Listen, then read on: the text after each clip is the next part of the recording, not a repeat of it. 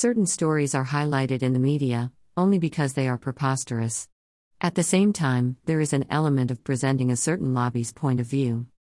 I guess the truth spilled out only because the bragging journalist was sober today. Who paid you to write this story? Your husband. The rape victim knew she has to tackle more than her tormentors. How much will you charge for presenting my side of the story?